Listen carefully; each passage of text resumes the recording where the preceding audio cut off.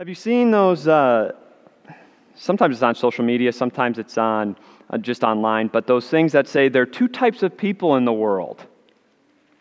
And then they go to give you two different examples and they're on the extremes. Like, there's two different kinds of people in the world.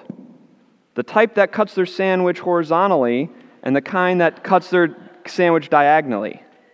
And you're one or the other. You're never both. Or there's two kinds of people in the world. The kind that you look at their phone and it's filled with notifications and those red boxes are everywhere.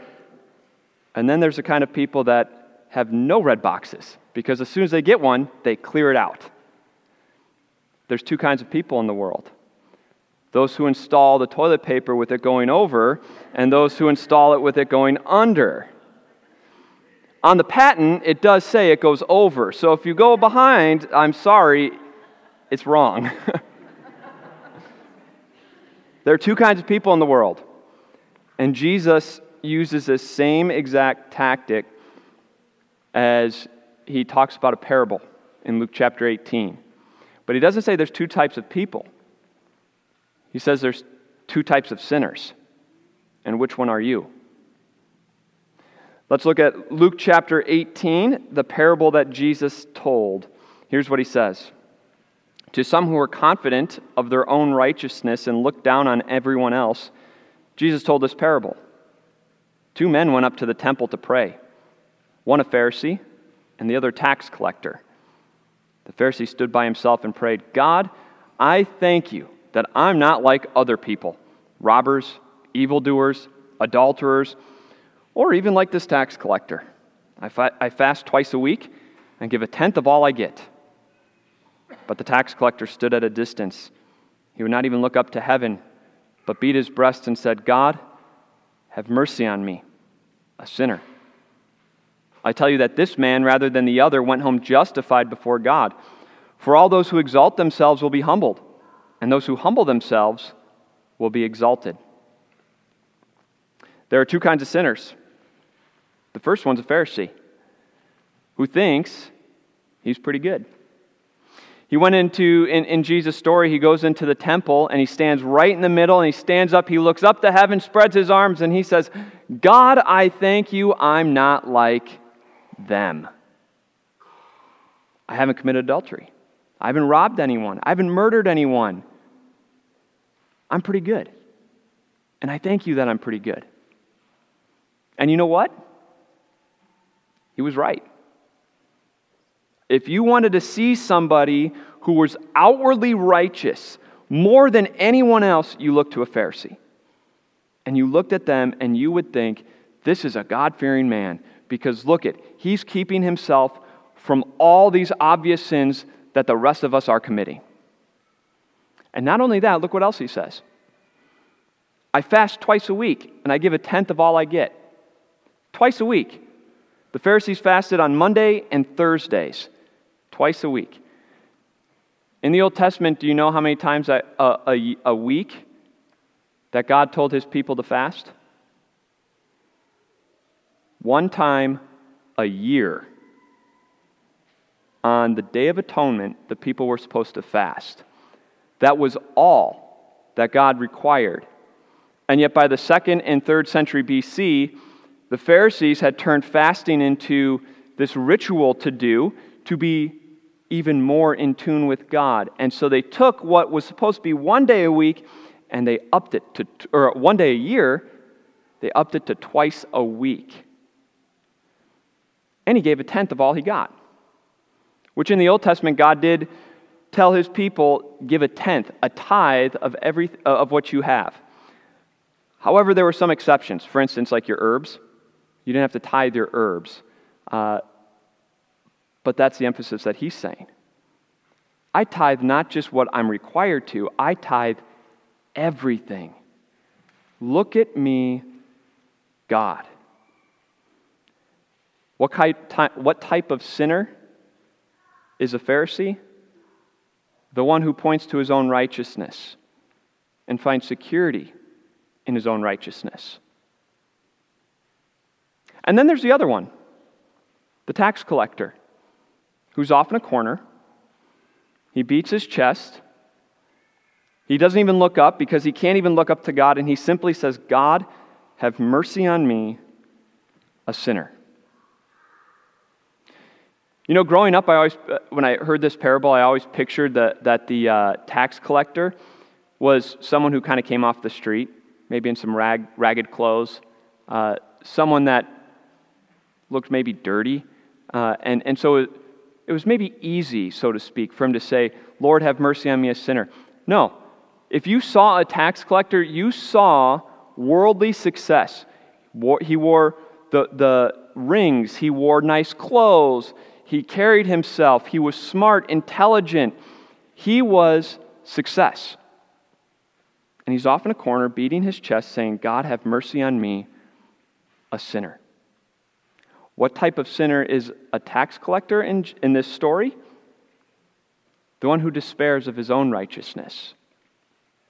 These are the types of sinners that Jesus presents.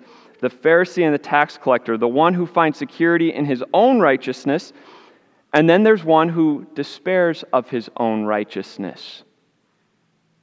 Which one are you? We look at the tax collector and we say, well, I don't want to be that guy. Nobody likes an arrogant guy. No one likes somebody who stands up and says this about themselves, that they're thankful they're not like those people. And yet, what's in your heart? God, I thank you I'm not like them. Boy, are they a mess when they come here to church. God, I thank you I'm not like them.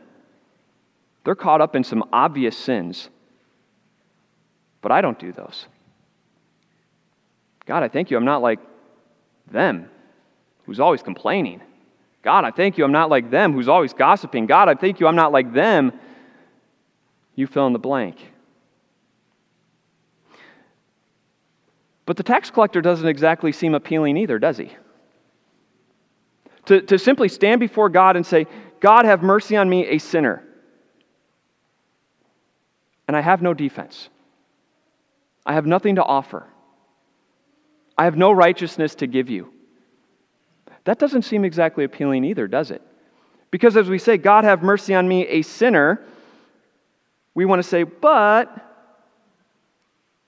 I did help out today. I did give to church. In fact, I was in church tonight. And so we don't exactly want to simply admit that we're the tax collector either. Maybe a happy medium, somewhere in between, right? Which one are you?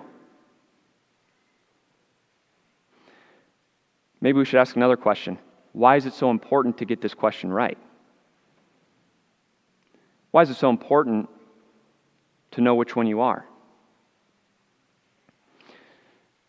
Because if we don't realize that we have a little Pharisee in our hearts that want to look inward at our own righteousness, you know what we're going to miss? We're going to be too busy looking here and what I have to offer that we're going to miss the cross. We're going to be looking so inward at our own righteousness that we're going to miss the righteousness that Jesus offers us. We're going to be so focused on ourselves that we're not going to realize that dust I am, and to dust I'm going to return. And there's nothing that I can offer to save me from death. And I'm going to have this false sense of security that I'm okay because look at my success in the world, and look, I'm pretty good on top of it compared to other people. I don't really need saving. I need Jesus just to give me an extra boost. Until we're sitting on death's bed. Until we're about to return to dust. And then we have no righteousness to offer. No righteousness to cling to. If we don't get this right, we're going to miss the whole point of Jesus. What a wonderful day today is. It seems like such a depressing day, Ash Wednesday, where we focus on how we're dust and to dust we will return, and yet what joy we have to know 2 Corinthians 5:21, that Jesus has given us His righteousness. I can admit, Lord, I'm a sinner, have mercy on me, and what do I find? A God who says, I have had mercy on you, here's Jesus' righteousness in your place. His righteousness is yours. We can say, Lord, have mercy on me, a sinner. And he says, I have had mercy on you. I gave my son as the atoning sacrifice for the sins of the world. And not only for the sins of the world, but your sins. So you have peace and forgiveness. We can say, Lord, have mercy on me, a sinner. I deserve punishment. And yet what does God say? My son rose from the dead, so that you have the hope of eternal life. This is what today is all about, Ash Wednesday, is that Jesus has taken this lump of dust and he's brought me immortality, and he's brought you immortality as well. And so as we start this season of Lent, let's be willing to humbly admit that we are sinners. Lord, have mercy on me, a sinner, because what we're going to find is a God filled with grace, a God filled with mercy, a God who sent his one and only Son to endure hell in our place, to die on the cross, and then rise victoriously from the grave on Easter morning. And when we're in the position of saying, Lord, have mercy on me, a sinner, we will not miss the joy. We will not miss the peace. We will not miss the excitement of the cross and the empty tomb for us, all because of Jesus. God be with us this Lenten season as we confidently say, Lord, have mercy on me, a sinner, because it gets us to look away from ourselves and to our Savior Jesus, who has forgiven us, conquered the grave, and brought immortality to you and me. Let's pray. Gracious Father in heaven, way back in Genesis chapter 3, Adam and Eve sinned and brought sin and death into the world, and yet you did not leave them without hope. Even in the garden, you promised that you were going to send someone from the woman's line to destroy the devil's work. So many thousands of years later, thousands and thousands and thousands of years later, here we are. And we see the fulfillment of that promise is Jesus, our Savior. The one you sent from the woman's line, born of a woman, born under law to redeem those under law. And that is exactly what he's done. He's lived perfectly in our place. He died on the cross to take away our sin, and he rose victoriously from the grave so that we have life and immortality to look forward to. We thank you for him. Help us to treasure him this season, especially as we focus on what he's done to win us salvation. Give us the humility to admit that we are sinful and that we have no righteousness of our own.